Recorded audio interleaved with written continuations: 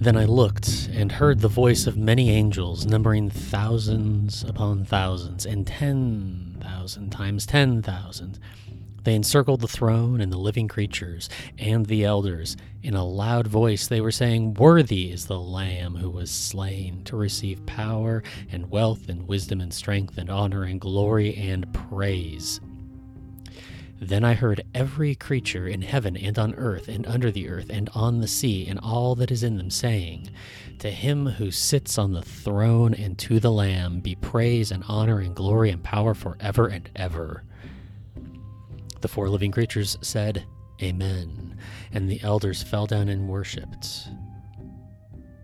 May this be to us the word of the Lord. Hello and welcome to the Lectio Cascadia podcast. My name is Brandon Rhodes, and I'm glad you're here. Thank you, as always, to Kevin MacLeod at Incompetech.com for this Eastertide music. So I was texting my friend about a stressful moment at her workplace. She makes the schedules for folks, and she had this tense conversation with someone who didn't get every part of their schedule request. And they locked horns over it back and forth. I don't know if they ever actually got to resolution, but for her part, afterwards, she realized her deeper need was to know that they shared the teamwork spirit of supporting the restaurant, and that he knew she regularly and always makes accommodations for his social life. She has him in mind sincerely when she creates these schedules. So when he was flustered this time, it was like this entire hidden reality of generosity and camaraderie that she felt within her was being overlooked. Hidden wounds, hidden needs, hidden abundance. These things, when they stay concealed, close off the kinds of futures we all want. Now, if you've gotten into Brené Brown or nonviolent communication, you know, you see that kind of inner logic, the spoiler there. But these are totally normal experiences. Another story. I was part of this intentional community for about 10 years, full of just many kind and funny and thoughtful souls. And we had this emphasis on stability as part of communal belonging. One friend a number of years ago was wringing her hand about wanting to have very clearly stated commitments to a certain kind and duration of stability, I guess for her, a certain articulation of it. Are you here for the long haul or aren't you? It was assumed that this kind of thing could be clearly and certainly figured out by anyone. So when her steady drumbeat about it continued when people were mulling this stuff over, particularly in the register that she was doing that in, it upset people in a variety of ways. It felt, pushy, controlling, anxious, impatient, whatever, you name it. Why was she causing such violence for this shared lovely value? I pressed her on it during some years back. She gave loads of religious rationales to justify the value and how she held the value. But I agreed. But the deeper thing wasn't revealing itself. Eventually, it did. The deeper reality, the deeper needs surfaced. I just want to know who will be my friends, who won't leave me. Oh, there it is. Christ have mercy, there it is. I want belonging, I want to invest. I want to know that my labor in the Lord is not in vain. I want love. That's the future I want. Her vulnerability changed everything between me and her.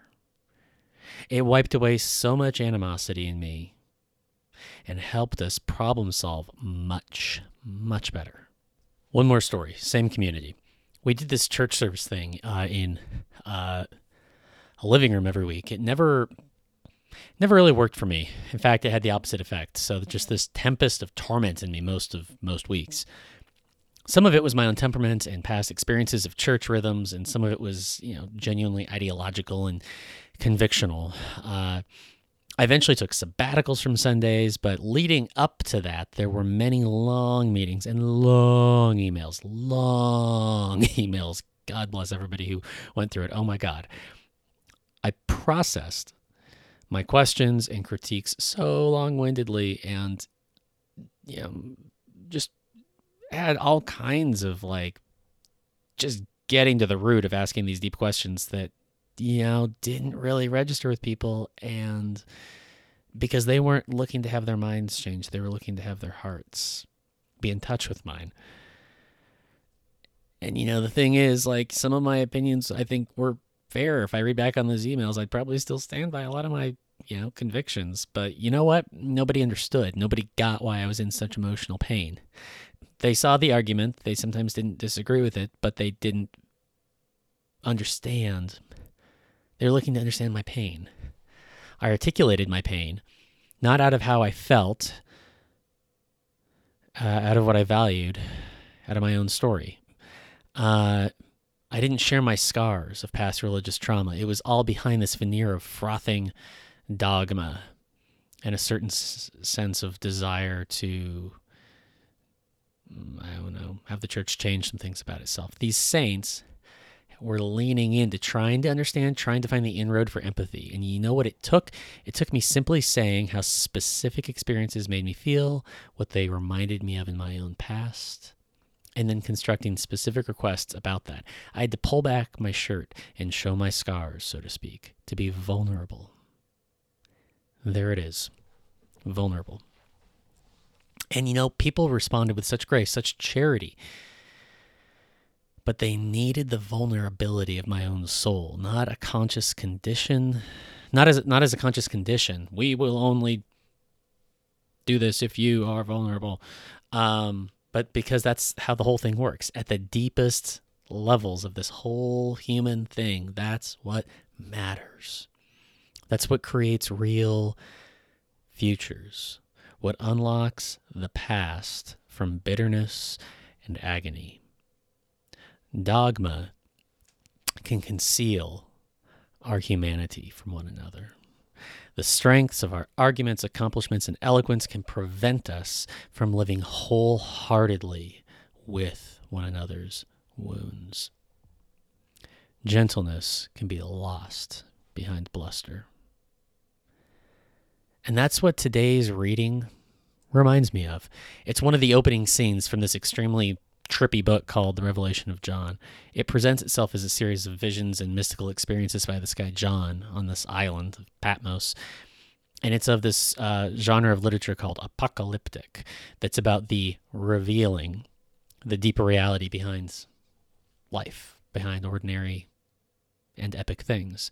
And it uses all this mythological language of animals and fire and geographic upheaval and just all kinds of crazy stuff to say this is it. It's all a way of code language of saying this is the transcendence animating all things. And it uses it to critique the false stories of what's really behind the stuff. So apocalyptic is this is a proposal for this is the story to help you make sense of what's happening. And this reading today is the introductory scene, one of the introductory scenes, and it just leans all the way into this vulnerability thing. These celestial, here's what I mean. These celestial beings are arguing and singing and wailing about, this is kind of rewinding the tape on this text to read kind of the build up to the reading. It's, these celestial beings are arguing and singing and wailing. Who can make sense of history? Who can reveal the ultimacy behind our immediacy? Who can unfold the scroll and tell us what's real? Who or what can make sense of history or of a Godward people being part of this bigger history? Is it a lion, a beast of tooth and strength, or perhaps an imperial eagle or an ox of hard labor? What is the deep down of all things? And that will give us a future. What the hell is going on? And then a lamb emerges. Not just a lamb, a slain lamb. And to this lamb is given the authority to unlock the meaning of the past and the possibilities of the future, God's future. A tomorrow of justice and holy belonging. It's all in the mouth of the slain lamb. And that's the question that looms over so much, isn't it? What will get me the future I long for, my heart's desire? What will make the world right, or at least my world right? What might create beloved community? What will live out a better story? What beasts walk into the spotlight and claim that for you in your reality? What's ready to pull the sword out of the stone? To lift up the hammer and be worthy? Let the reader understand, or listener. We're told that machismo, sex appeal, moral purity, predictable structures, vigorously punished rule breakers, hard work, good appearances. This is how we understand history and participate in it going forward. But instead, says John the Revelator, a lamb. Gentle, nonviolent, meek, unaccusing, vulnerable. See, there's lion power, and then there's lamb power. There's military might, and then there's neighborly care. There's empire, there's creation. There's thingness, and there's giftness. There's control, and there's belonging. There's scarcity, and then there's abundance. There's protectiveness, and then there's vulnerability. One of these things is not like the other in each pairing.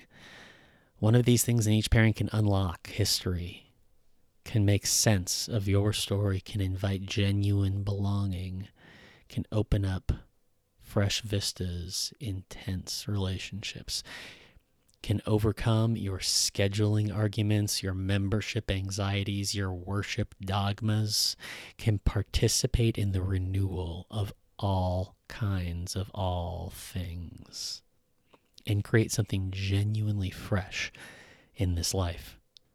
Because way down at its deepest, reality is the solidarity of the divine with humanity. All the way down. The Lamb shows us what is real.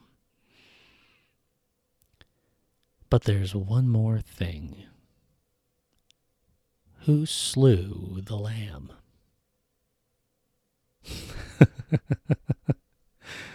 Who slew the Lamb? Part of the holy mystery of this whole thing is that the way to this future is honesty of what has come before. The beasts that tried to secure their own future with their mythology of a violence that can make things right, of a scapegoat, of an animal whose blood needs to be shed to be able to atone for injustice, they are the ones who killed the Lamb, the bearer of true reality. The true future the Lamb bears in its flesh, the vain and cruel efforts of false futures of the other beasts. Part of participating in Lamb reality is being patiently honest about the suffering in this world caused by those chasing after other beasts, other purveyors of history's inner logic and guarantors of the future. We must be honest with ourselves. We can be led astray and cause tremendous pain, and the Lamb brings that to us. The only future worth fighting for is one that begins with God's solidarity, with confession, with vulnerability. That's the kind of future the Lamb brings. May your week ahead be filled with curiosity and wonder, gratitude and laughter, courage and presence. And may the peace of Christ be with you.